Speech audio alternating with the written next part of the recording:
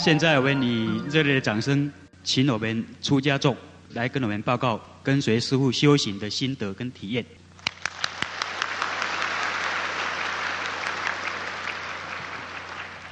又考验你们的耐心。师兄以及在座的大德，还有台南的乡亲们，大家好啊！回想跟师父印心，到目前也已经1年又11个月了。那将近700个日子里，对我来说呢，好像是做梦一般，但是却又那么的清晰，可以抓得到的。没印心前呢，工作是我唯一的重心，每天最少投入差不多有3个小时，但是那时候我并不觉得很累，因为我对未来充满了幻想，想赚多点钱，然后去遨游世界。我想大家都跟我一样，但这个梦呢，直到我顶了一家美容院以后呢，就开始动摇了。在3年前，我从事美容的工作，每当我中午过后呢，我都会利用这个空档，然后在沙发椅休息。第一次休息的时候，朦胧中我看到了一个没有头的女人，差不多27、8岁。另外旁边呢，还有一个留学生头的女孩，对着我扮鬼脸。那时候我想爬起来，但是全身都没有力气，好像有点被待宰的羔羊，觉得非常的无助又无奈。慢慢的，这个景象消失以后，人才能够爬得起来，但是心里非常的惧怕，因为这是我活了30几年来第一次所看到的这种现象。那接二连三呢，这个现象一直困扰着我，只是换了常常出现，只是换了不同的身体，只是加了有年轻的男人，还有那个中年人的妇女。有时候呢，只有声音，没有影像，但是又有的时候呢，只有感觉。就这样呢，他一直骚扰我，我也赶紧呢想个应付的对策，问神算命，念白衣神咒、大悲咒、往生咒。那时候我才了解到，除了地球之外呢，还有真正的那种无形的存在。我想突破，但是却又无可奈何。终于有一天，我的客人告诉我，有一位来自喜马拉雅山的青海法师，在劳工休假中心举办佛学讲座。我被他的即刻开悟、一世解脱深深吸引了。第一天听师父讲经，我坐在2楼，突然间在师父两旁的出家众以及满满听经的大德，瞬间全部都没有了，剩下的师父对着我，不可相信般的，我闭了眼睛，然后再次看看，还是一样。听了3天经呢，想这个法门怎么到现在师父都还没有传授？原来那时候师父只是在广告而已。要学的话呢，可以免费，可是必须守5戒，长养慈悲心，不杀生，包括不吃荤为原则。哇，我是个肉食动物，怎么能放得下呢？辗转又难眠，想了又想，明天到底要不要去印心？不去怕错失了良机，去了又不晓得真的能不能解脱。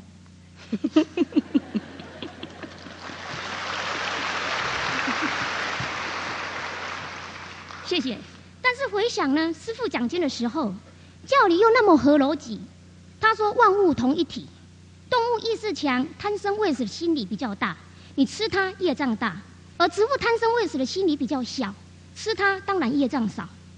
心想这么好的教理，即使被骗，我看也不会坏到哪里。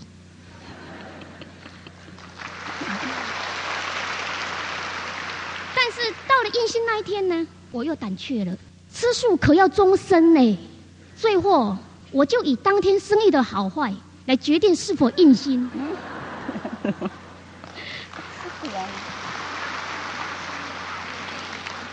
师父说众生难度，看我就知道了。今天我站在这里，可想而知那天生意一定不错。但是你们可不要学我，因为那天生意如果不好的话，我没有去印心，今天我可能已经没有在这里了。在此感谢师父的帮忙，等一下再告诉你。印心当天，光我并没有体验，但是当师父问当场400多位印心者，几乎皆有《楞严经》所记载25位菩萨开悟的体验，有的看到不同的光、佛、菩萨等等，所以我也并不灰心。后来师父说，没有体验的上来，轮到我走到师父的站的台上，只觉得台上光非常强，而且很亮，眼睛闭着跟睁开都一模一样。当时我以为那是灯光，没想到那是体验。师父用手加持我智慧眼的时候，问我有没有看到，我说没有。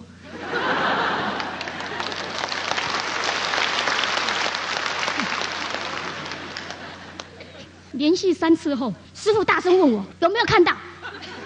我想如果还说没有，可能会被他骂，干脆讲有。36句走为上策。那时师父可能了解我的心理，换了一个非常柔和的声音告诉我，好好打坐。这个声音是一股暖流，温暖了我心窝。后来师父在叫我们打坐，我看到了一种变化无穷的花。师父的爱心顾虑到我们刚修行的人，打坐上可能有较困难，特别再留下来3天陪我们共修。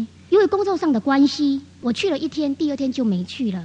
结果到了晚上共修时间到，心里却非常的想念师父，心根本都没办法在那个店里。所以呢，我在印心前有请了师父的即刻开悟之药2册，但是我回去都借给人家了。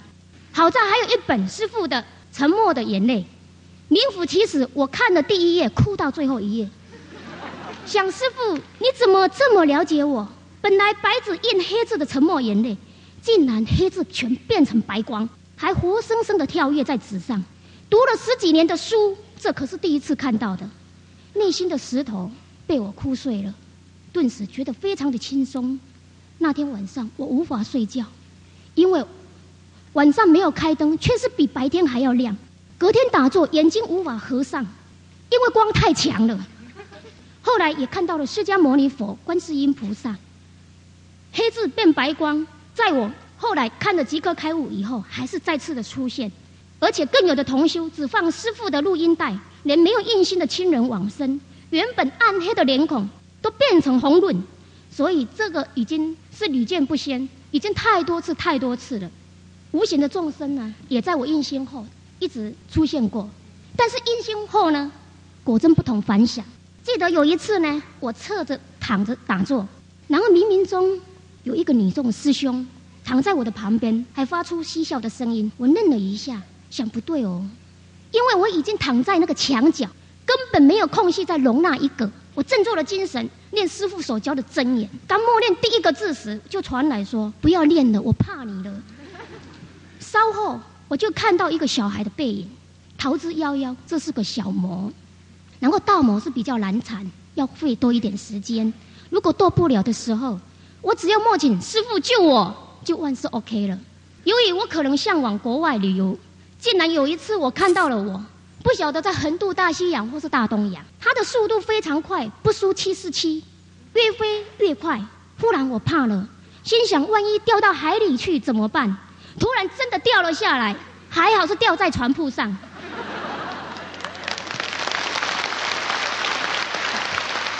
修行呢越来越好玩，我也越来越有信心。师父是为佛，更深植了我心。活了30几年，还是孤家寡人，一人保全家保。明知他是为在世佛，不是太可惜了吗？谁知道引起了家庭大革命，父母亲请来了一位所谓神通广大、专门捉魔的高手，外带5位彪形大汉。晚上12点多，在佛堂里念咒，发出那个哦哦哦哦的声音，说我如果着魔，听到他的声音会自动跑出来。结果他念了半天咒，我没有跑出去，反而他等得不耐烦，请我父母叫我出来。我想这样可能比较快。受到父母的拜托呢，我只好坐在他的前面，让他大声的吼。他大声的吼，我就闭着眼睛享受师父的佛光。他问我为什么闭着眼睛不理他，我说没有啊，因为我太累，在休息。他从原先打雷的声音降到了小猫叫，我还是毫不动心，执意跟师父。他无可奈何，告诉我父母说，他办了1000多件的着魔，没有不成功的，唯独这件。神通对一位刚修10几天观音法门的人，竟然也没辙。由此可知，3界内的神通有何用呢？在此顺便告诉各位，如果想了解真正无我的神通，你们可以请师父的巨作《师徒内信篇》及《师徒神奇感应》这2册。这些呢，都是同修真正的体验到而写出来的。读后呢，你会叹为观止，更让你了解天地之大，不是你能凭空想象出来的。至此，我糟糕，少了一张，对不起。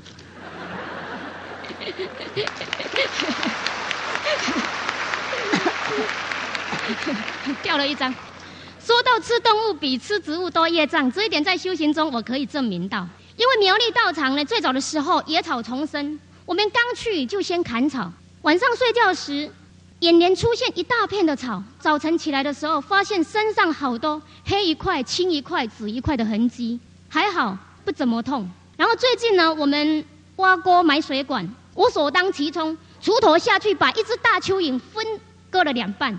那天工作到午夜2点多，自己的半身突然间好像被人家分家一样，血跑不过去，胃一直寒冷，有死的那种感觉，喝热汤也无济于事，赶快去打坐，才慢慢的缓和了下来。由此可知呢，伤害动物比伤害植物所得到的严重，会比较有严重的病痛，何况还吃动物呢？所以我感谢师父帮我开了智慧眼，让我了解天下没有白吃的午餐，因果报应丝毫不爽。有了师父，有了法门，每天打坐，业障也一天一天的减少，心里实在有说不出的愉快与平静。记得去年师父带我们去屏东三地门玩，因为我不谙水性，所以我对游泳玩水并不感兴趣。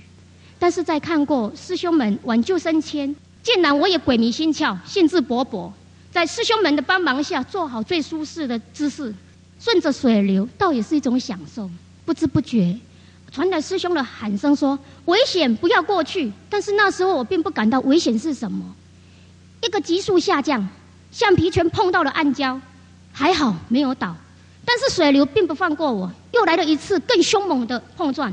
我的天哪，这一次刚好碰个正着，4脚朝天，橡皮圈自己跑，我也被浪水冲得不知天南地北。早晨的水流既冷又呛，但是我还天真地想，师父可能在训练我学游泳。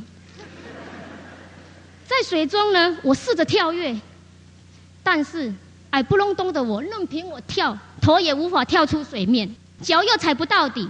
在那个呼吸快断的时候，我想到师父救我。这样子连续3次以后，就在千钧一发的时候，内在的音流清脆地响起来，以压倒式的超越外面的浪声。同时呢，紧闭的眼睛看到了满是五彩缤纷的世界。这时仿如无依的幼子找到慈母般，我满足又安详地走了，没有半点恐惧。当我于水中再度站立起来的时候，我以为师父带我远离尘间来此修行，没了眼镜，一切朦胧的像仙境。在我还沉醉的时候，却传来出家师站好，不要过来，我叫人来救你。那时我愣了一下，我竟然会没死，而且乱石暗礁那么多，我却能毫发未伤。回到了岸上，坐在大岩石上，回想刚才有如做梦般，闭了双眼，看到朦胧的化身师父一直看着我，不可相信，睁开了眼，晃了头，再次看，化身师父还是注视着我，心里一酸，眼泪掉了下来。奇迹式的遭遇叫人难以相信，有了师父，不可能也会变成可能。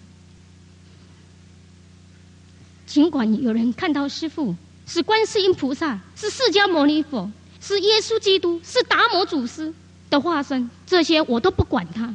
我只知道普门品记载说，此观音名号，遇火不烧，遇水不淹。而我此青海师父也同样能遇水不淹，而且师父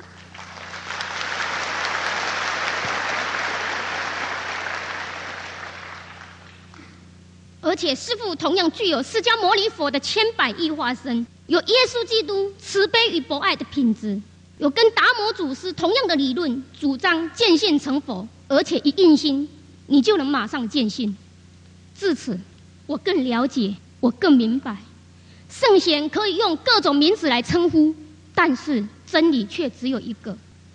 师父曾速度应邀到那个花莲宜兰监狱讲经，各个刺青的英雄好汉听完师父的开示后，一个一个热泪盈眶，好像天生的婴儿，师父能化魔鬼为天使，一点也不是盖的。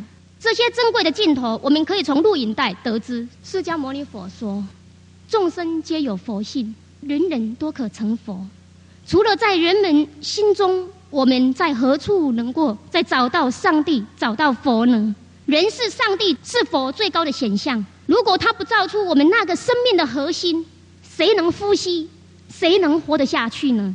不同的宗教只是为了要适应不同的民情，而绝对不能成为我的宗教或是你的宗教。要知道，各种宗教当中有个唯一的永恒大宗教，就是指根本的真理。师父呢，他抵达了人生的目标，与根本真理合而为一，成为一个永远自由自在的人，不为名不为利所牵累。他没有住进山洞，也没有过着隐居的生活，来独自享受静坐的喜乐，为的是要利益别人，教导人们心灵上的道理，而生活在世间。对于这种视万物同一体高超的胸怀，我们怎么忍心来怀疑他，来诽谤他呢？师父一向禁止我们的讲体验，怕我们起骄慢心着魔。但是基于师父在花莲讲经开示时说，爱不是互相看眼睛，而是看同一个目标。所以今天我也不管3721，把体验掏出了大半，为的是让更多的同胞也能够跟我们一样，来分享修行中所得到的喜乐与宁静的美景。因此我诚恳地呼吁各位，当师父的恩典降到我们身上，这时候并没有什么可畏惧的，它会让我们知道我们自己真正的面目。朋友，来吧，愿我们都能够勇敢地接受它，同享极乐。最后望大家放下屠刀，立地成佛。谢谢。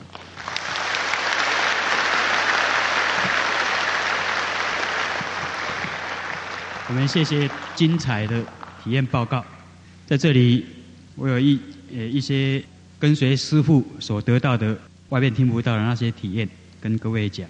我因为有一些机缘能够跟随在师父的身边，以及这2年来的这个追随师父，所以我想把自己所得到的一些关于师父的种种不平常的地方，在这里借这个机会跟诸位菩萨报告。第一个就是师父的奇迹。我们知道，这个每一个修行人，真正的修行人都有光，但是师父的光有多大呢？在2年前，有一位道家看到师父的光，他的光已经到那个无影的天边了。我们一般的那个光，一般人修行的光，如果有3-4寸，或是一个圆圈1-2尺那是全省都知道了。但是你可以想象，这个师父他的光已经到达你没有办法看到的那个天边，所以说是无量光传奇。第二个就是光海的显现。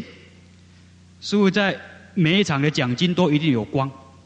最近一次是在美国伯克莱大学讲经的会场，那边有一个未印心的同修，他看到师父的光是怎么样，整个讲经会场是一片的光海。等到师父讲经完以后要离开，站起来，然后才慢慢的显现他的身相，那个光才慢慢散去。以前在看经的时候，看到那个龙树菩萨，那个西天的个道主，他在讲经的时候也曾经整个人都不见了，现场只出现那个月亮。那时候我们就感到非常的神奇，但是遇到师父以后，那个没有什么。第三，就是刚才所说的，书也会发光，像刚才那个他看到的是白光，也有的是金光，也有的是出现那个佛菩萨的显现。不只是师父的书本会发光，他的海报也会发光。在巴西所贴出的海报有一个百姓，他看到，这张海报怎么会发光？那个挂在电线杆，他就很神奇的把它拆下去，拆回去供养。隔天经过那个电线杆，那个电线杆还在发光。第四个就是在我们台南有一个同修，他以前呢曾经住过5个监狱，所谓的流氓角头啊。他说从懂事开始呢，就是吃喝嫖赌，外加杀人等等。但是在有一个机缘呢，听到师父讲经的时候，发现师父显现5种佛像，就是达摩祖师、观音菩萨、地藏王菩萨、释迦牟尼佛，还有师父本身。从此以后，他就跟着师父讲经，从北跟到南，最后第5场他已经没有办法了，忍不住了，他因为感觉到自己以前是作恶多端的人，所以不敢要求师父传法印心。但是听到师父讲经以后，他就开始主动吃素，而且连他的养的狗也吃素。所以到高雄以后最后1场，他忍不住了，就写信请教师父，请问师父是不是可以接受他这种徒弟？师父说没问题。第5个就是刚才讲过的，那个监狱的受刑人也会受到感化。一般我们知道呢，那个监狱的受刑人，他因为头脑已经非常聪明，而且呢脑筋转得非常快，而且已经在坐监了在监狱里面受刑了。对一般人呢，他都是抱着怀疑心，所以法师在那边讲经给他们听呢，是最难受的事情，也最没有办法接受到他们的感应了，因为他们就知道过来说搞啊，但是师父在花莲监狱讲经、宜兰监狱讲经呢，那些受刑人都被师父那个无量无边的那个大爱力所感化，而且有了请求印心。没有印心的人接受师父所传的那个方便法门，也得到很大的那个感应。所以师父真正能够把一个所谓的罪人化成天使，师父的力量不可思议。第2大点就是师父传法的功力，明师印心的功力，就是师父在印心的时候可以剪断我们累世的业障。我们轮轮回回在这个娑婆世界，在6道里面所造下的业障非常非常的多。你如果这个业障没有消除的话，想要逃离3界那是不可能的。所以明师印心一定要把那个徒弟那个累世业障清除掉。所以药王跟药上菩萨呢赞叹那个明师印心的功德，他说呢，以我们这个肉体1万个、1000万个肉体呢，涂上香料了，燃烧去供养佛，都没有办法报答明师印心的功德。在前几个礼拜，我体验到在上面有一个佛，他在讲经，也是围着很多的那个菩萨跟罗汉弟子。那个佛在讲经的时候忽然停顿，眼睛稍微一闭，一道光下来，等一下马上一道光又上来了，一刹那时间而已。然后那个佛就再接下去开口再开示了。他说他已经到娑婆世界已经走一趟了，很短的时间已经到娑婆世界走一趟了。结果他那些菩萨跟罗汉弟子都不敢相信，那你这么快的时间，师父已经到那个娑婆世界走一趟了。结果那个佛在说，你们不相信，等着看。很快的就从旁边涌出很多那个罗汉跟那个菩萨出来，而且呢非常光非常亮，比他们境界都还高。那个佛就接着说，这个是我刚才度的，刚刚到娑婆世界所度的。然后那个佛接着就开始，他一直赞叹这个娑婆世界是最好的修行道场，因为在娑婆世界的众生有这个肉体，而且呢有很多转换的那个境界，喜怒哀乐、顺境逆境各种境界马上转换，比你们在这个净土修行快的很多。在他们修行1天比你们这边100年都好。他一直赞叹这个娑婆世界的不可思议、非常好的修行道场，讲的大家呢听得如痴如醉啊。然后他接着说，现在有一个非常非常伟大的古佛要下去，需要一些人员，大家有谁想下去？大家都举手。那个大古佛是谁？南贤呢？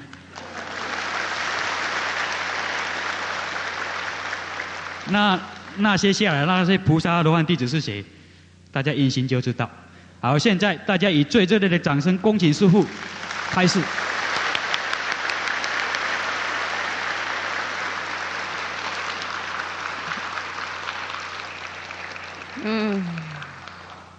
Thank you very much， 谢谢各位。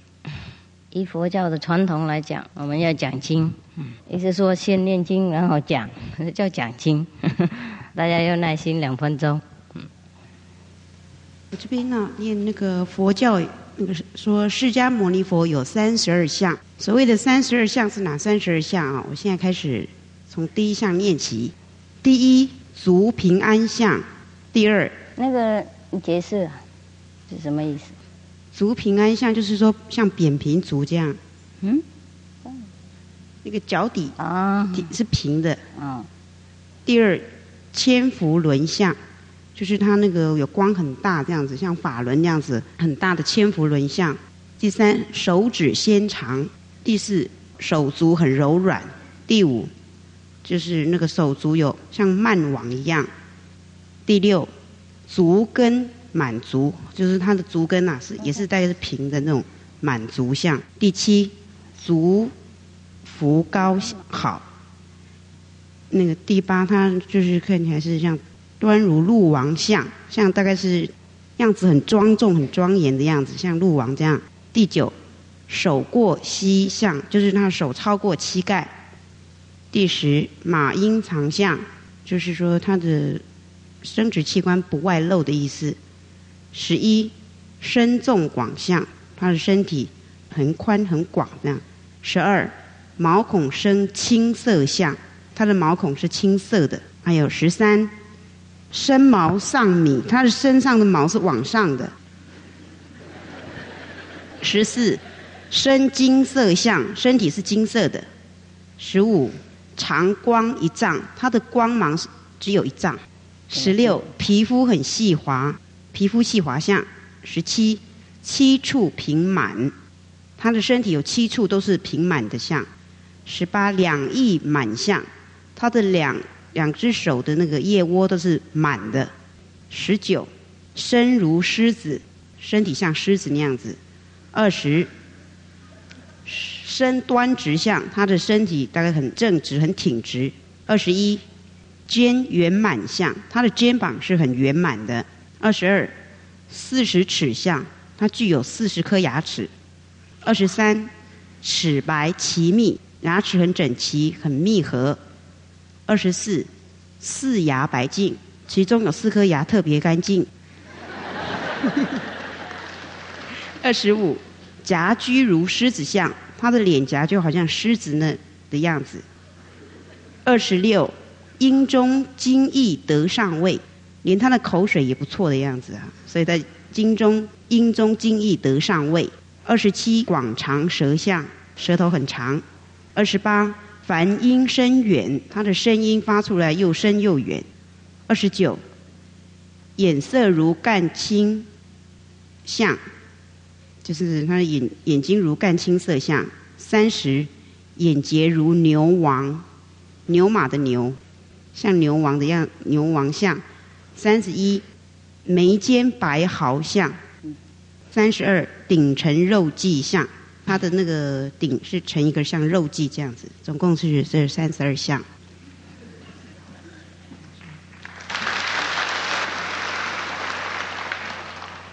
谢谢。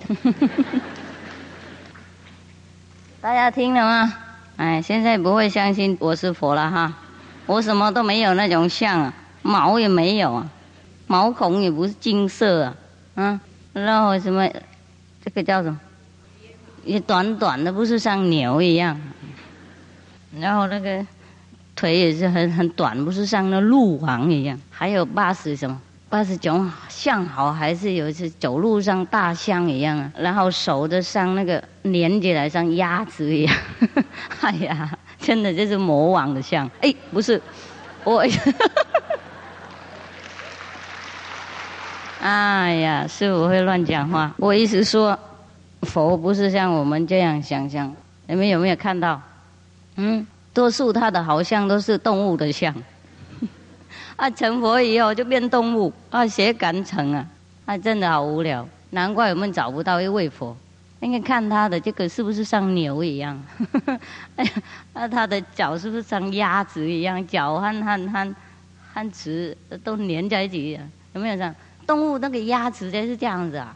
然后听说什么鼻像老鹰一样，哎呀，然后这个老鹰就是本来是坏人的，你懂不懂？哎，有这种鼻，然后那个脚是平平的，就是病人才有这种脚。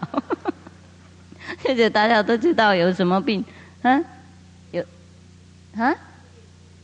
扁平足，扁平足病啊，病人才得到这种东西啊。然后又腿也像鹿一样，懂不懂？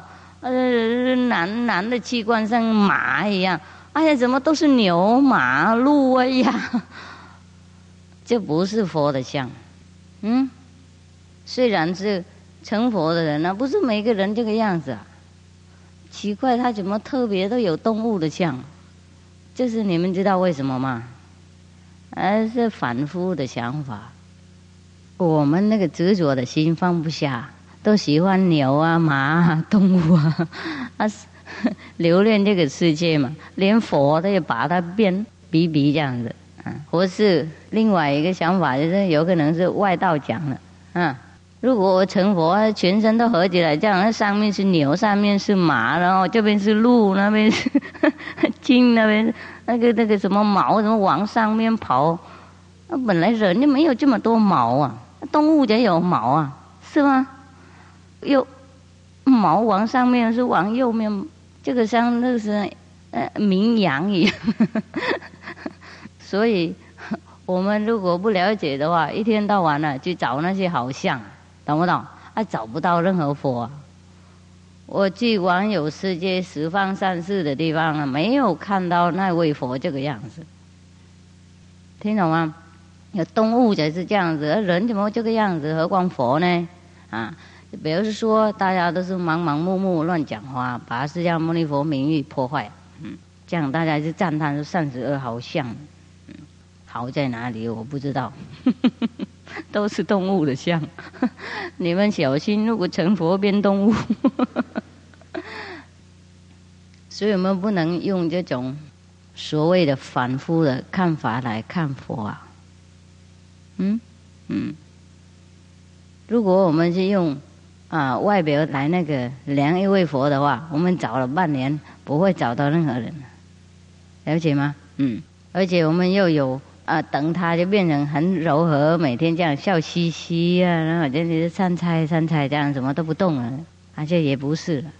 成佛以后个性不变，有的时候变改一点，有的时候不变改，听懂不懂？就是他尽用他的个性然后那个利益众生，了解不了解师父意思？比方说他耐心还是有耐心他呢生气他还是有生气，不过他生气现在不是乱用的，了解不了解？他等该用的时候他就拿出来用，他要断就断，这样子，了解不了解？他要用就拿出来用，他什么财产都有，就是用对的地方就对了他像我们一样，看起来外表一样，就是他应用合适的方法，所以看起来都众生都很利益。我们因为不知道怎么用，所以即使品质像他一模一样，也用不到什么，听懂不懂？该生气的时候我们都不敢生气，该柔和的时候我们又不柔和，这做的颠倒。为什么我们做事这么颠倒呢？因为我们没有跟我们大智慧沟通，我们没有跟我们最高等那个我沟通。这个我就是他成佛的我们本来就是佛的。像昨天师父说那个镜子那怪那个镜子每个人看出去都变不一样，变怪物好几个镜子都不同的形象。我们一经过，每一个镜子都变不同的形象。同样，我们每一世生出来就换人换动物换魔换鬼换女人换男人，都是因为我们经过不同的镜子。本来我们那个人都一样的，了解吗？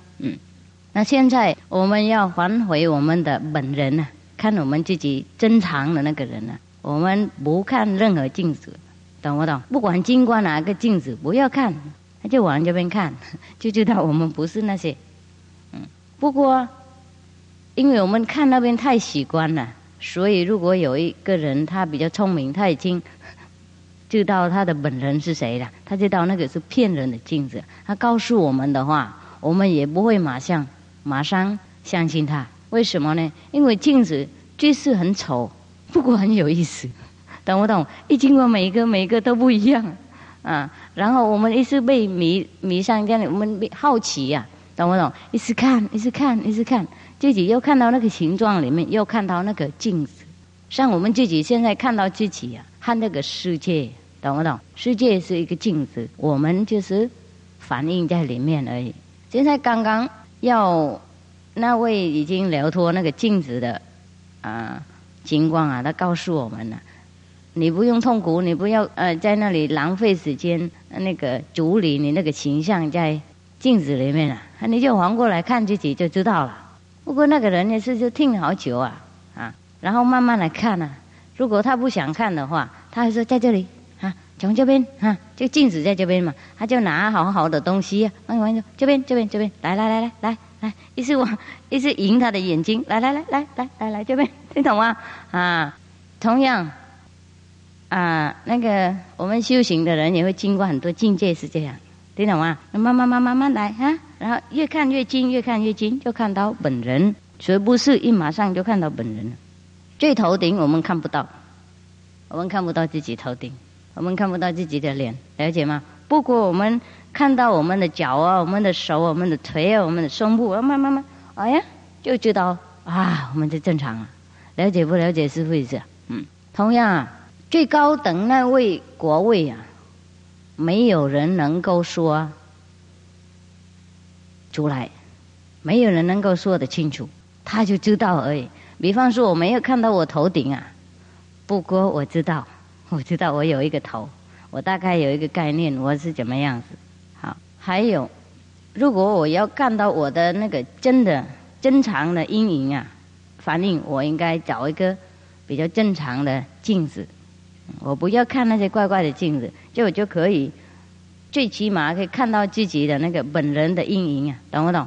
那个幻想，本人的幻想所以为什么一个人他修行了以后，修观音法门了以后，开悟了以后，他的人变不一样，懂不懂？因为他现在看另外一种镜子了，最少他还没有看到自己我是看到自己一点而已，也知道找另外一种镜子看像有戒律有世俗每天打坐离开这个世界的幻想，不留恋他那个幻想，这个就是正常的镜子。所以我们现在看我们自己比较正常，即使我们还住在这个世界，还跟那个幻想有关，不过这个幻想已经正常的多了。所以如果一个人他有修行，有道德，有戒律，他的生活看起来当然不一样，跟这个不修行的人不一样，很整齐，很有规矩，很舒服，很顺不修行的人哎呀弯弯歪歪，什么都痛苦，什么都很尖锐，什么都不舒服了，就是因为他看另外一种镜子。那有智慧的人他看比较正常的镜子，正常的镜子就是像我们修行这样子。所以看我们的生活顺不顺，看我们的风度怎么样，看我们道德怎么样，就人就知道我们有没有智慧，了解吗？所以慢慢的来，从这个幻想的正常的幻想呢，我们会认识自己。所以不能说修行不用戒律而修行人超过戒律，没有这个事。超过是在上面超过，在这边还是要清清楚楚跟社会配合，不然的话我们的那个那个影片就不好看然后我们一直在那里痛苦，因为我们认为我们就是那个我这么丑我怎么这个样子头这么小，肚子那么大手就弯弯歪歪，了解吗？然后看佛也是一样，看佛就变牛马什么鹿大象鸭子都是反复的看法。哪里佛有那种好相？好什么相？修行应该超过人超过三界的影像，哪里还有动物的相？了解不了解师父这样？这个不过是他的凡夫的身体而已，他的凡夫的工具他像我们一样而已如果有一个人很漂亮就我们说他是很漂亮他是像天使一样他是像什么嫦娥一样，是不是？他是像星星月亮一样这样子。哪里我们叫一个漂亮人像牛像马像鹿这个是真的是魔的想法有可能外道的人要不晓得怎么能够破坏释迦牟尼佛的名誉他就乱讲这样子，开玩笑，把它当笑话的一个他say subject， 一个主题啊，给当笑话。我们后来的人呢，又不懂，又迷信又没有人告诉我们，盲目相信，一天到晚念那些牛马的香，然后说这个是佛真的释迦牟尼佛好可怜，有没有看他好可怜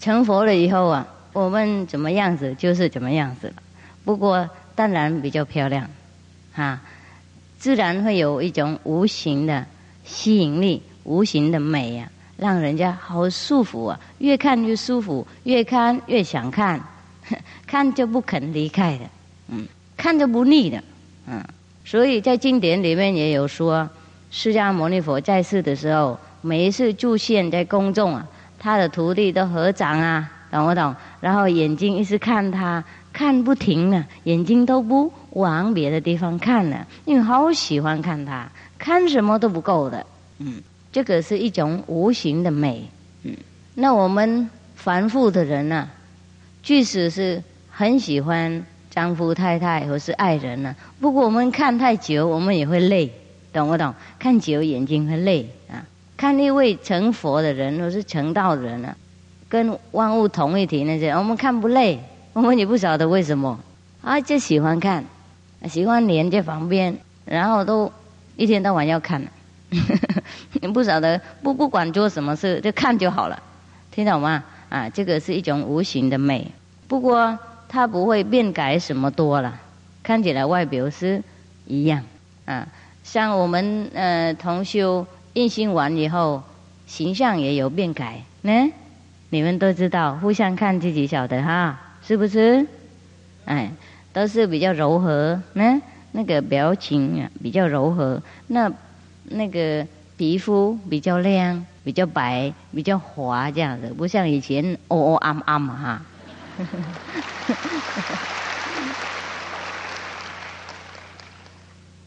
可惜我不能讲台语，不然的话你们都会喜欢的我讲两字台语而已，大家都鼓掌了，讲了半天经没有人鼓掌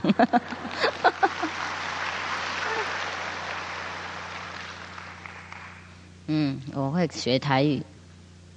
我们要成佛要了脱我们那些幻想只有一条路往那边看自己不看那个镜子，往过来看，先看脚，看膝盖，看腿，看手，看肚子，看胸部，慢慢看肩膀就知道自己不一样同样我们有很多身体，师父昨天也讲好了，这个是最后一个然后上面不是上面了，意思说另外还有无形的身体，不过像这个身体一模一样，那个就叫阿修罗的身体。这个阿修罗的身体我们死的时候，普通的人任何人不修行的人都得到的因为他们没有往更上面看，就看到脚那里然后停而已，所以得到阿修罗的境界同样我们修行的人如果没有认真，没有修很高，已经往生也是到阿修罗地方去。如果境界不高的话没关系，到那里也有名师继续教育到我们成佛为师。如果没有名师，在这个世界没有碰到名师，没有皈依一位名师，没有跟他学，没有相信他，我们得到阿修罗的身体了以后，我们还要再来得令这种肉体的，因为我们还没有看上面，我们还是留恋这个脚和那个脚部那些地方，然后又再往看镜子那里都从这里到那里很近意思说看那边，然后再看这里，又再看那边，再看来看去都是这样子，没有继续看上面，没有继续认识全部自己的身体。同样我们修行的人一位名师会告诉我们，我们有很多身体，慢慢一步一步叫我们看，所以我们境界在越来越高，越来越不一样。这个因为我们不同的部分而已，那些境界就是我们自己造出来的世界，我们所有的身体所谓的身体。我们一个身体呀，是包含整个宇宙的，然后我们慢慢一步一步上去，每个宇宙都有另外一种身体这样子，那另外一个人，别人也是反映我们而已，懂不懂？好，不是真正的有那么多众生，所以才说一些唯心造，然后我们慢慢认识上来以后，就我们认识到最后，了解吗？到最后那个就讲不出来了，像我们到最后就看不到自己头了，就知道他在而已，看不到自己的头，看到的话也是假的而已，了解吗？应该用一个镜子才看到啊，我头是这个样子啊。不过自己本人啊不会看到头，也不会讲出来，如果没有镜子的话。同样成佛也是一种幻想了解吗？不过最漂亮的幻想啊，所以成佛以后又再高一等啊，就不成佛的，就变成大智若愚然后什么都不知道，不过什么都知道，什么都不应该做，不过什么都能做，做不过不做啊，知道不过不知道，那个比佛高等一点。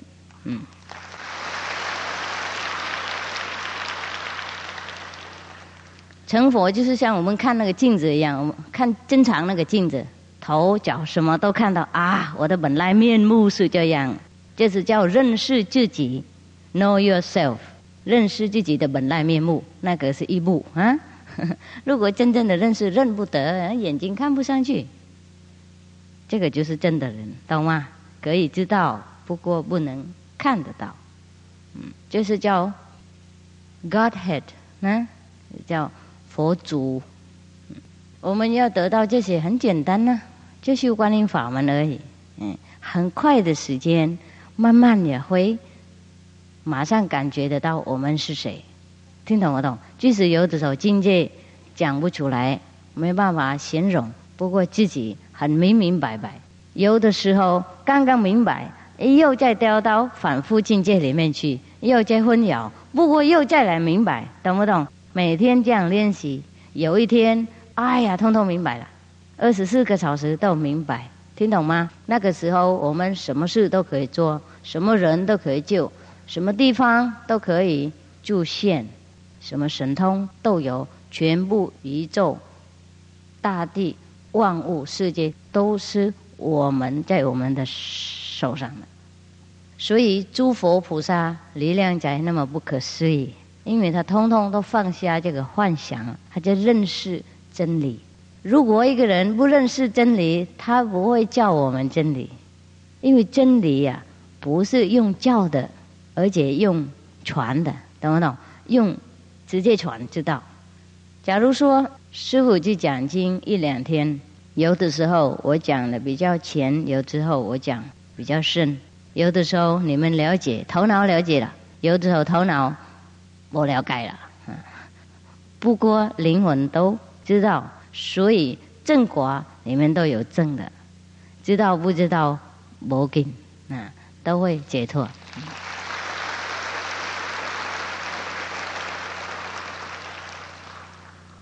因为那个本人他听得懂所以老子在说，真的世界本无事如果我们认为我们太痛苦了，在这个世界好痛苦，我们受不了我们这种情况，这种状态的话，哎呀，好，那赶快去找一位他已经认识平静了，认识和自己的那个和平了，永恒的和平那个地方那我们跟他学怎么做。不然的话，真的也世界本无事，因为我们的本人从来没有受苦，我们就观察那个苦的情况而已，然后我们跟他黏在一起，这个苦情况，然后我们痛苦快乐这样子。像我们看电影有没有，或是看演戏有没有，那个上面的台上的人演喜悦怒哀乐，我们也跟着喜怒哀乐。有的时候那个人很恶，然后冤枉那个好的人，我们在那里也是很生气，是不是？因为我们跟那个好的人好像连同一体一样，他好像他的痛苦变成我们痛苦，我们在那里就哎呀，这好冤枉，好冤枉，然后眼泪又掉下来，又好痛苦，是不是？就是因为我们跟他黏在一起的，我们是观察的人而已，那个时候即使有人在旁边跟你说：“哎呀，你怎么哭那么笑？你哭那么可笑，就是演戏而已啊！停了，停了啊！”懂不懂？我们也停不过来啊，是不是？也是好久以后我们才能够停过来。不过虽然我们还不能马上停啊，我们头脑马上也有醒过来的啊！对对对，演戏而已，了解吗？不过眼泪还是掉下来，心还是很受伤。同样，师父讲经的时候，你们可以懂，可以不懂，这个没关系。这个这个轮回的轮车开始慢慢停的啦。已经刹车了，就等一会儿它就停了。那我们刹车等一下它才停，懂不懂？我们那个洗车，它等一下那个汽机它才凉下来啊！同样的情况，去听一位佛讲经，或是大修行的人讲经，我们的那个生死轮回的牵已经开始断了，懂不懂？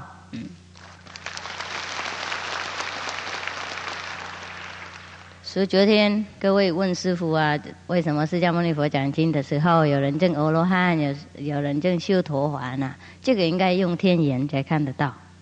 因为我们证这个就是无我证的，不是头脑证的。这个观察的人了解的，听懂不懂？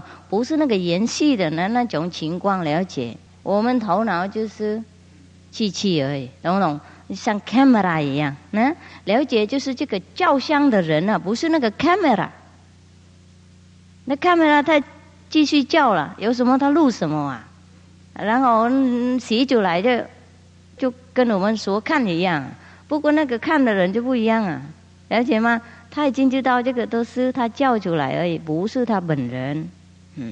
有的时候，我们听说很多艺术家啦。他画一个美人有没有？然后他自己有没有 fall in love with with the model 怎么样？他恋爱那个他自己造出来的东西啊，他就看来看去好喜欢，好高兴。然后是有一个人他割掉东西啊，割掉香啊，他感觉到割掉太美了，他一时喜欢。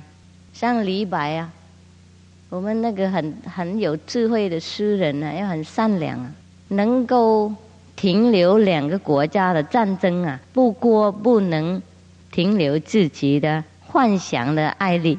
看到月亮在湖里面就跑下去抱，听懂吗？因为喝酒的关系。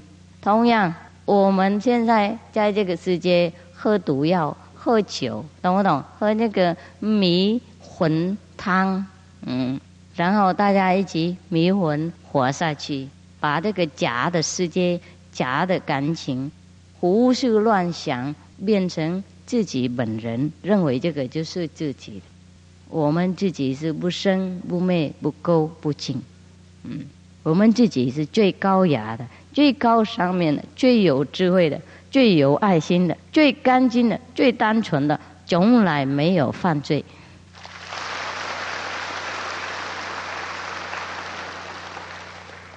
如果我们有一天恍然大悟认识自己那个最干净的人的话，我们才了解业障本来空，我本来没有做什么事都是这个镜子都是这个镜子坏掉，懂不懂是不是都是演戏，所以业障才烧除。那明师的本分就是让我们的灵魂，我们本人了解不要再黏在镜子那里往来看，所以我们自己本人就忽然间感觉到没有业障，好轻松好快乐，然后我们感觉到自己是很正常的人，就知道了，那智慧又打开了，然后做什么都清清楚楚，都是因为我们自己本人已经反省了，并非这明师应该替我们做什么事。不过因为这位明师他吸引我们嘛，从那个镜子一直吸一直吸一直吸，一步一步吸过来他拿好漂亮的东西给我们看，说来看这边看这边不看看他往这里看，懂吗？所以我们跟着他看，然后我们就跟着他，就看到我们自己的脚、自己的膝盖、自己的手、自己的东西，然后我们说哎呀，这么漂亮的东西从来没看过，这么那边这么丑，这边这么漂亮，那我们就感激他，我们认为他给我们东西都是我们本来就有了，就我们忘记看了，了解吗？所以所以如果各位想要救自己要救一些别人，因为别人也是幻想而生而已，亲戚朋友都是幻想而生我们一个人醒过来那个亲戚朋友5、6、7、8代都是解脱的，因为一切一起幻想，所以一起解脱，没有什么应该感觉到了不起或是迷信的事情。比方说我是本来一个人我站在不同的灯的角落，就变成好几个阴影，有没有如果我一个人跑掉，全部阴影都跑如果放好几个镜子在不同的地方，我一个人站在中央，要变成好几十个人或是10几个人，我一个人逃走镜子通通都没人了，了解吗？太好了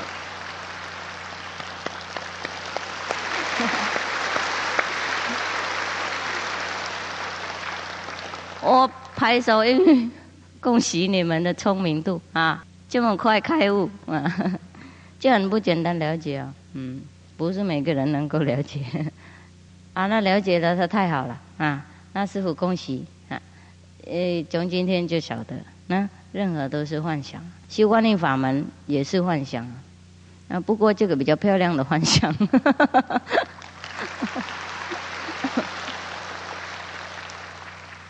比较舒服的幻想，不会让我们这么痛苦，那么掉眼泪，那么懊恼，那么活不下去，那么想自杀那种，了解吗？所以如果有2种幻想，那我们最少选比较好一点的幻想，是不是那欢迎大家来跟师父学观音法门。如果感觉到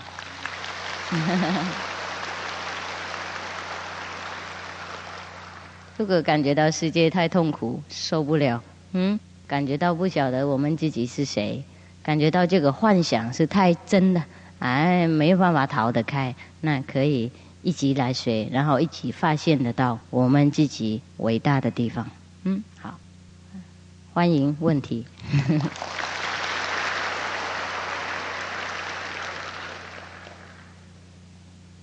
我感觉到你们都懂呢好像都懂得很清楚因为你们都是佛嘛。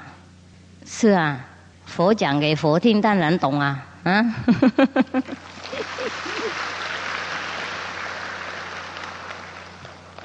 每天在家忙忙碌碌认为自己是凡夫来这里听师父讲才知道自己是佛，就是这样子而已有一个人提醒嘛，然后理论给我们听，我们佛在哪里，这样而已本来就是啦修不修也是这样子痛苦就是我们自己没有还过来看自己是不是那个痛苦的人而已请问师父，一个修行者除了每天努力打坐禅定以外，是否还有其他的方法可以帮助智慧？任何东西都帮助智慧的，不过开悟了以后才知道先生太太小孩朋友花果工作手工脚工头工都是修行的方法所以说行处错卧都是禅，不过每一个人都是这样讲不过不懂禅是什么，所以才那么禅青海无上师您好，我相信您在成道以前一定经历过千难万苦的考验，请问无上师，当您在遭遇到各种困境，感到沮丧挫折甚至绝望的时候，您是如何脱离这些痛苦的心境，而让自己能够在修行道上及日常生活中乐观坚强地活下去？请无上师慈悲开示。考验是很多没有人不会有考验的，有的时候考验真的好无聊有的时候考验真的很凶，有的时候考验真的很饿，有的时候考验快活不下去，不过我还是观察，我说好，今天看你不想活得下去什么情况我就在那里观察，懂不懂？我说你今天心情不好你想哭，好了哭了，心情不好，那继续不好啊，明天就不一样了。我都知道明天都不一样，因为从我们长大到现在，不管我们修行不修行啊，讲的合逻辑的事情，从我们生出来到现在，没有每天一样的，懂吗？今天不好，明天不一定好啊，明天不好，后天会好。今天下雨，明天出太阳。我们观察那个自然就知道了，不应该沉在那个某一个情况啊，然后躲在那边，听懂不懂？我们被放在那个那边，好啊，好，我呢继续活在那里，这个就是一种心情而已，懂不懂？心情每天变改啊，好也是好，坏也是坏，让他，我都是让他这样子，了解吗？让他啊，他怎么样就是怎么样，他痛苦，那我就知道痛苦啊。他快乐，我就知道快乐，我不会跟他黏的，懂不懂？我知道我痛苦，并非不知道，不过痛苦就痛苦啊。好了，今天是这样子，不一定明天会快乐，就是这样子，你们要记得。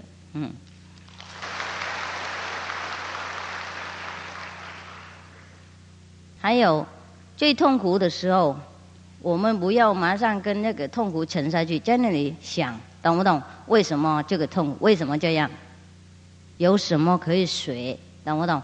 从那个痛苦的情况，你能得到什么功课啊？不一定得到。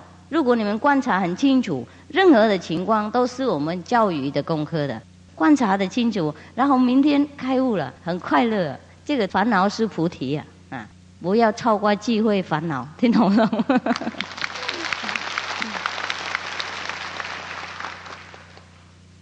请问师父，我认识一个人，他刚开始修行的时候不会批评别人，心很单纯，而且听到别人讲闲话还主动劝人不要讲。为什么修行久了以后反而变得会批评人，也会用冷言冷语讽刺别人？修行怎么会有这种改变？到底是进步还是退步？有的时候刚刚修了就比较谨慎一点，懂不懂？比较会检讨自己。刚刚像我们刚结婚一样，有没有？就不敢大声跟先生吵架啊，不敢大声跟太太骂啊。结婚久了以后就比较懈怠这样子，然后有可能两个吵架的很大的一天呢，然后又恍然大悟说：哎呀，我们不应该互相对待这样，婚姻又再好了。修行的人也是这样子，像海草一样，有高有低啊。这个也并非他退什么步啊，就是有的时候这样，懂不懂？改变成海浪啊，他会有一天会再反省过来说：哎呀，我不应该这样，懂不懂？又在精进了，又不再懈怠，又在谨慎啊，就更好而已，比以前更好。这个也是只中一个等级而已，懂不懂？也不算退步。像我们有的时候修行感觉到退步，不一定。像我们走路或是开车，有的时候那个石头从山上掉下来，让我们走不过去，我们应该停车，有没有？在那里用功啊，把那个石头拿走啊，浪费很多时间，好像我们没有往前面走一样啊。不过石头应该拿走啊，才能够走啊，懂不懂？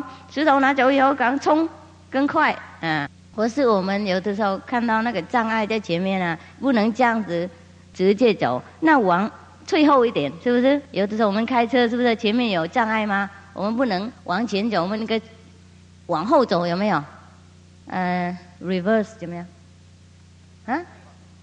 倒车，是不是？倒车，然后找另外一条路，是不是？不是等着那个障碍的车过去，我们才通过去，就不是算进步。修行的人有道心，真正的有修有印心，没有人退步啊。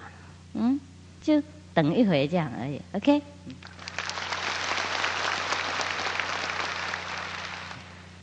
请问师父，到目前已经活3000多年的印度大师巴巴吉，他将失传已久的克利亚瑜伽重新传给尤嘎南达。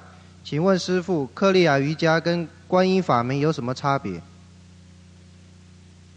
好像不差，如果有光有声音就不差，有教人做好事就不会差。任何的人传什么法门让我们能够听到内在的声音就都好，听懂不懂？认识我们自己，这个是最好。就可惜就是现在尤嘎南达走了，他说他没有继承的人了解吗？所以我们那个宗派没有名士的意思，了解吗？名士走了，是这样而已。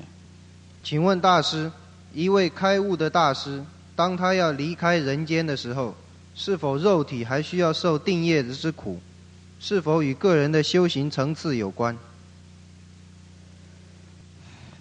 没有关系。如果他是名士的话，他应该当众生的业障的，所以他走的时候有可能很快乐，有可能很痛苦，这也看他还背多少业障的，懂不懂？不过这个也是最后一次啊，他快乐痛苦也是外表而已，也是别人而已，而不是他的。他本来就没有业障了，他杀来已经没有业障了，他还没有杀来已经是佛，懂不懂？他的使命就杀来度众生啊，所以他没有什么业障，那他根本不用修行也没关系，他修就是为了要做榜样而已，了解吗？他不修徒弟就不修啊。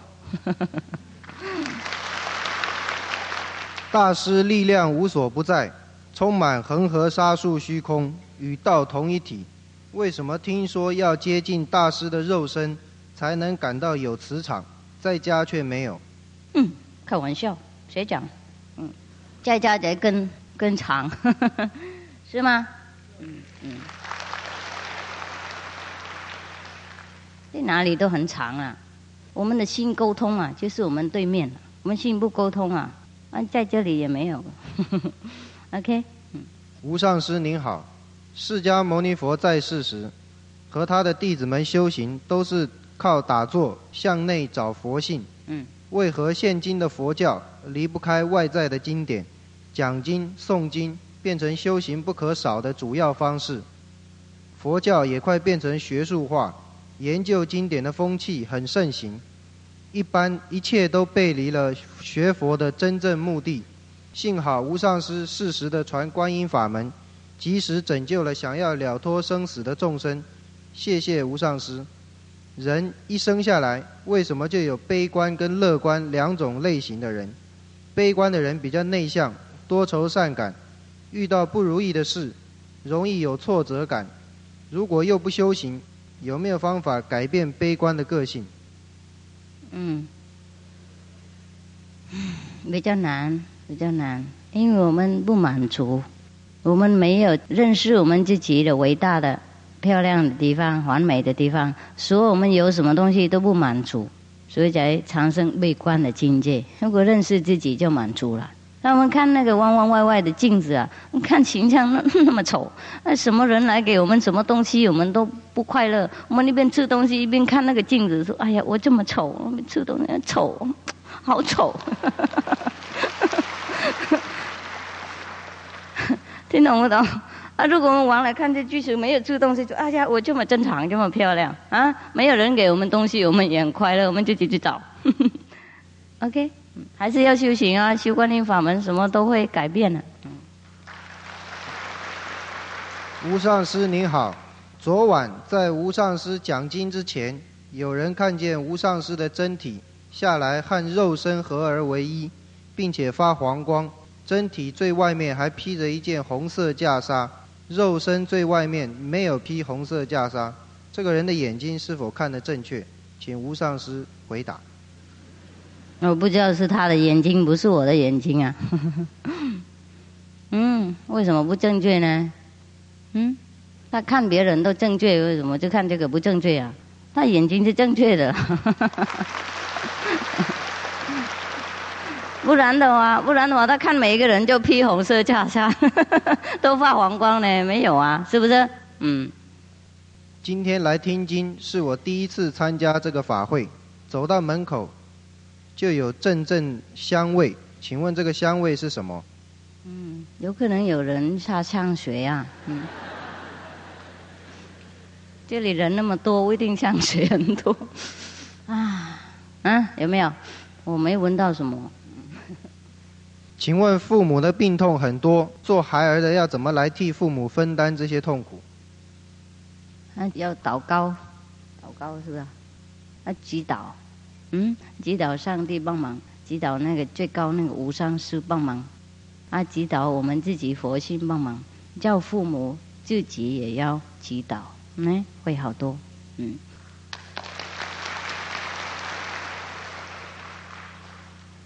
还可以布施，买药啊给一些病人啊，有穷的人有病没有人照顾那些啊，把父母的钱啊供养一些那个痛苦的人啊，就会减少一些业障，病会好一点，心情会更舒服。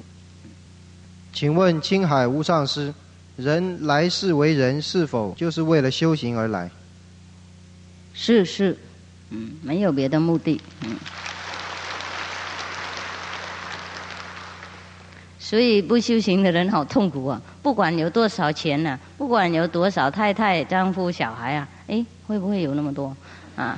会一定有人有了，还是很痛苦啊，懂不懂？有什么都很痛苦，只有修行的人，即使他很穷，他也很快乐，是吗？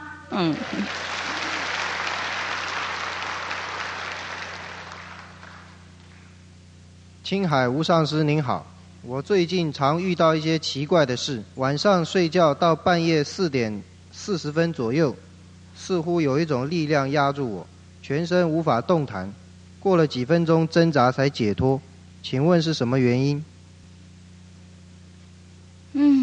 我也不知道啊。那要念佛一下嘛，再碰到这种情况啊，要念你所相信的佛啊，相信耶稣就念耶稣，相信戒供念戒供啊，相信阿弥陀佛念阿弥陀佛，试试看啊。如果念那些没有用的，可以试试看另外一种名字啊。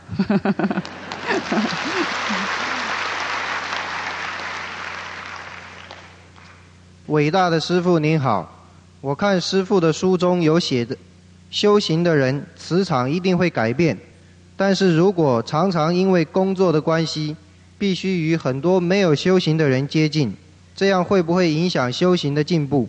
还是尽量远离人群，修行进步比较快？也不会啊，不会。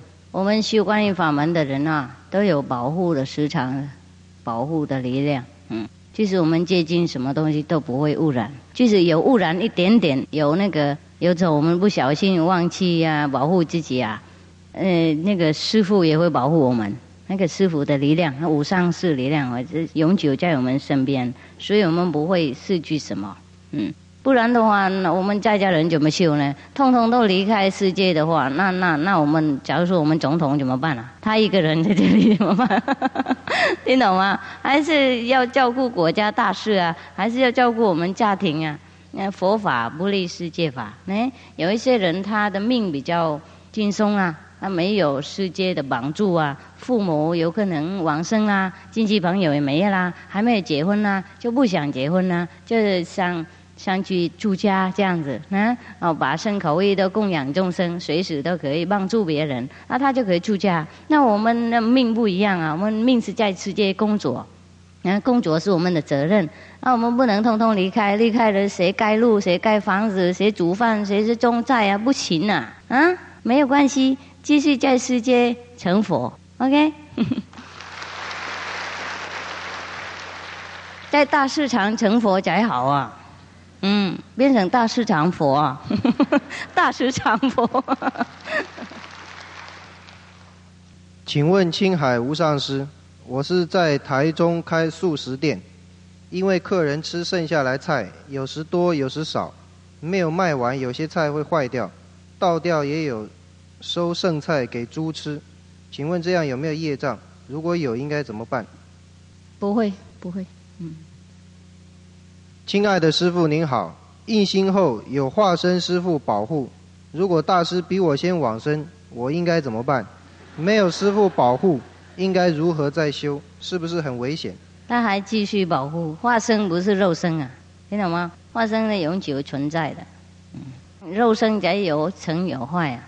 不过肉身有的时候也可以不坏，没关系啊，就看他的愿力怎么样。如果他认为他住在这个世界，他用60年了，他就要换了，他就换。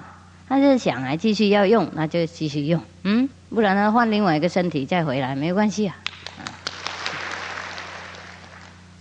敬爱的青海无上师，我胆子很小，容易胡思乱想，这样的情况比较不容易修行。请教敬爱的青海无上师，我要如何把胆子磨练得更有胆识，而有助于修行？就印心啊，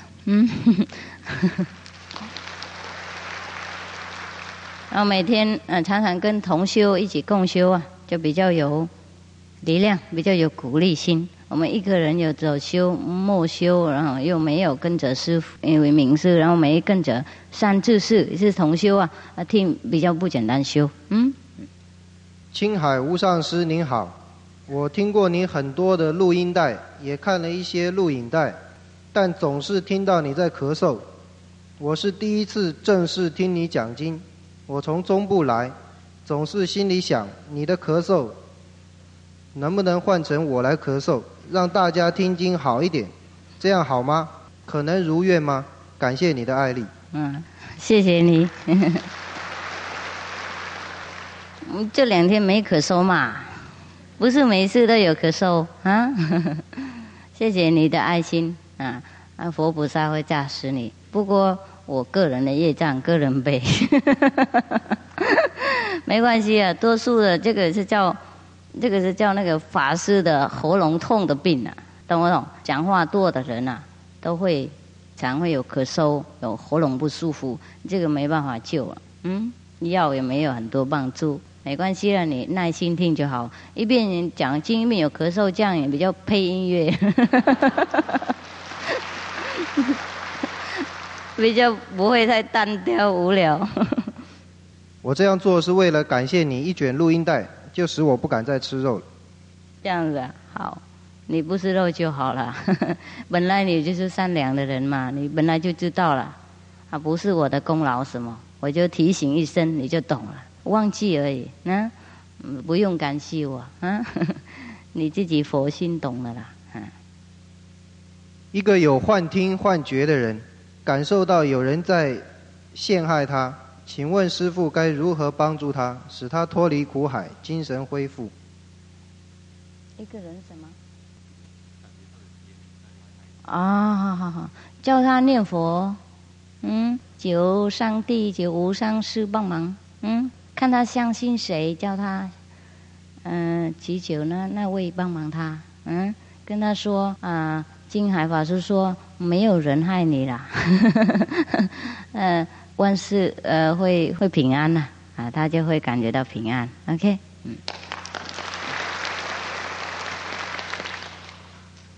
无上法师，请问，有的时候很怀疑读书考试到底为什么，更怀疑究竟获得了多少，因为功课成绩不理想，感到心慌，而且为了升学，如何才能使自己把那一股深沉的压力减低？好，我们做人是都有本分的，有2种，是世界的本分和修行的本分。修行的本分当然是第一，不过因为我们已经住在这个世界了，已经受很多世界的恩惠，所以我们的世界的本分还是要尽量做的完美不然的话我们更有压力而已，以后更后悔。读书的时候要尽量读书，当然我们尽我们的能力做，我们能够毕业高低，这是也不是我们能够每一次都能决定，然后我们尽量做就好，这样我们良心不会怪我们，以后我们要修行要做什么另外一种事情就不会感觉到更有压力。如果我们本分做不好，以后更有压力，所以还是要做了，还是要毕业，还是要继续上学，以后要修行，或是一边学一边修行，到感觉到压力比较小，因为智慧开了学的东西比较快做事比较轻松，不会感觉到压迫感。请问大师，为何您头顶上的光跟四周围的光不一样？一样吗？我也不知道，你自己看，你是问我，你们都看东西然后问我。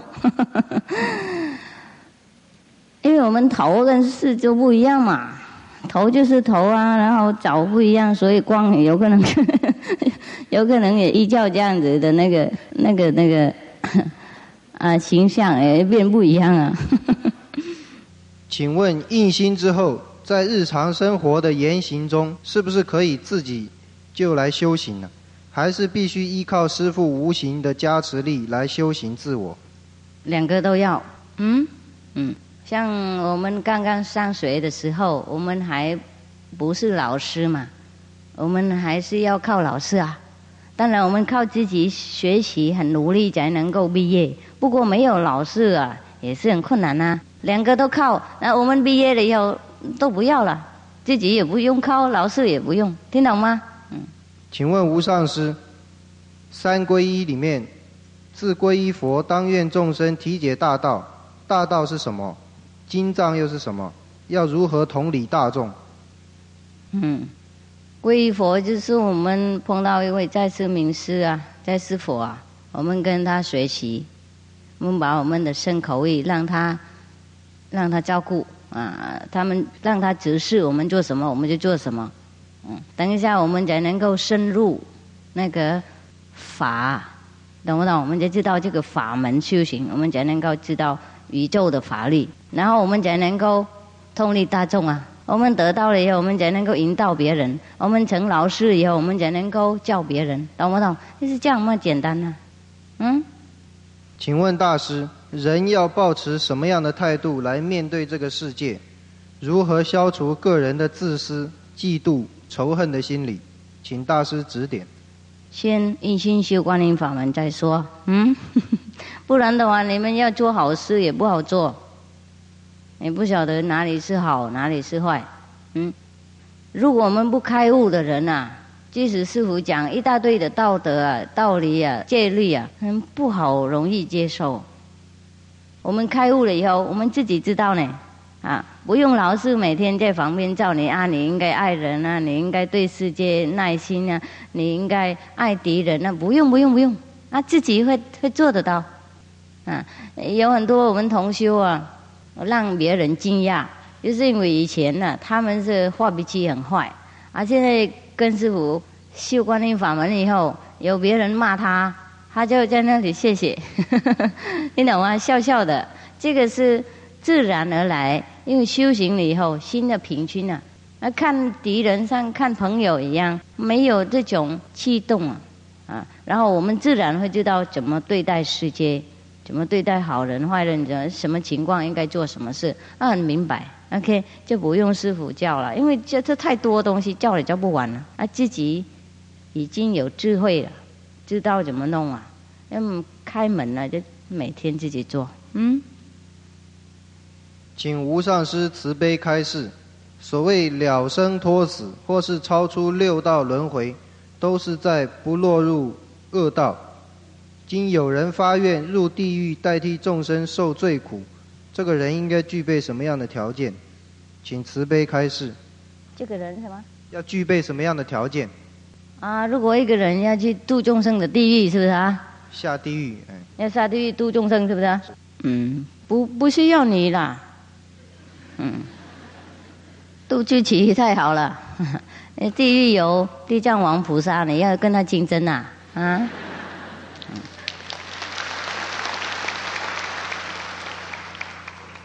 度自己就没地狱了，懂吗？地狱都是我们造出来的，自己度了了就没地狱。请问师父，真我在心灵深处，但是到底在哪里？我听不懂。什么？真我。真我在心灵的深处，但是到底在哪个地方？在哪里找是不是啊？去印心师父告诉你。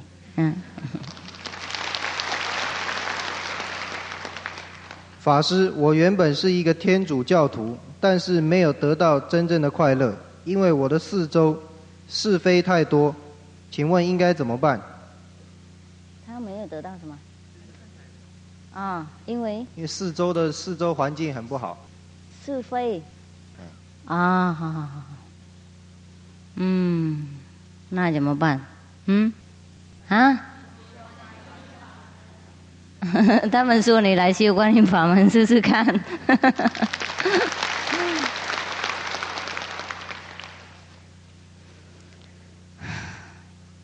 没有一个宗教的人是快乐的，不是天主教徒而已。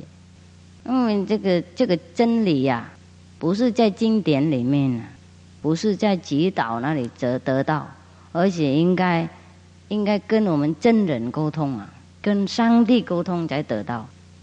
只有上帝才能够教我们而已，懂不懂？没有任何牧师，没有任何经典，没有我们的凡夫的头脑能够祈求的，了解不了解？那上帝是在我们那边嘛，啊，有人帮我们指我们看在哪里，我们就跟他沟通，就会快乐了。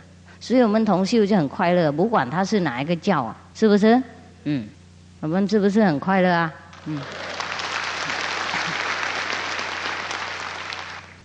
吴上师您好，我不是一个盲目的听众，你刚说的道理很多我都懂。有一个问题我放了快2年了，以前常常看佛书，但是看到后面心中越看越怕，因为如果看清自己的面目，现在还25岁，还有很多志愿，那不是一点斗志都没有了吗？我听不懂后面了。他意思说还很年轻啊，看了佛书以后意志很消沉啊，生活都没有斗志啊，不想追求生活。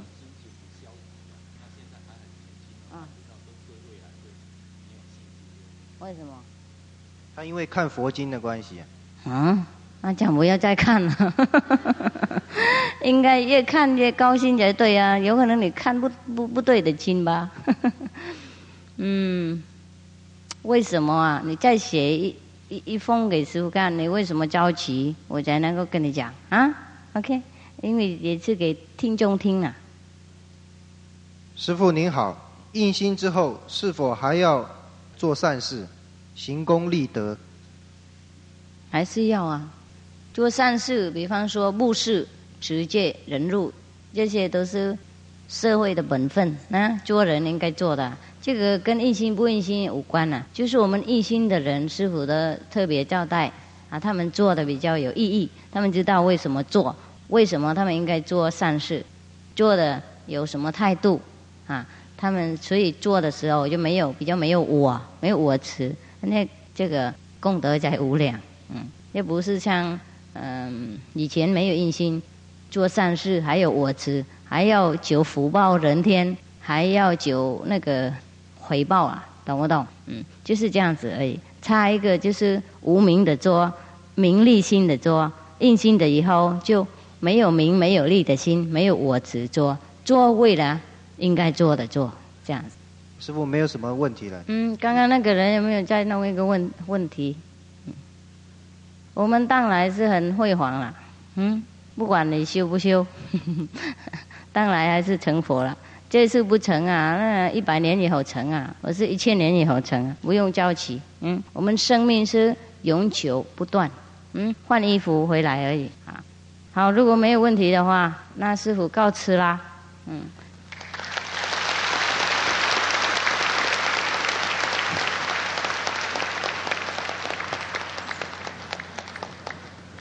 祝大家快乐！请大家齐恭送师父，早日认识自己是 FO 佛。我2天很高兴，收到大家的爱力啊，多谢多谢。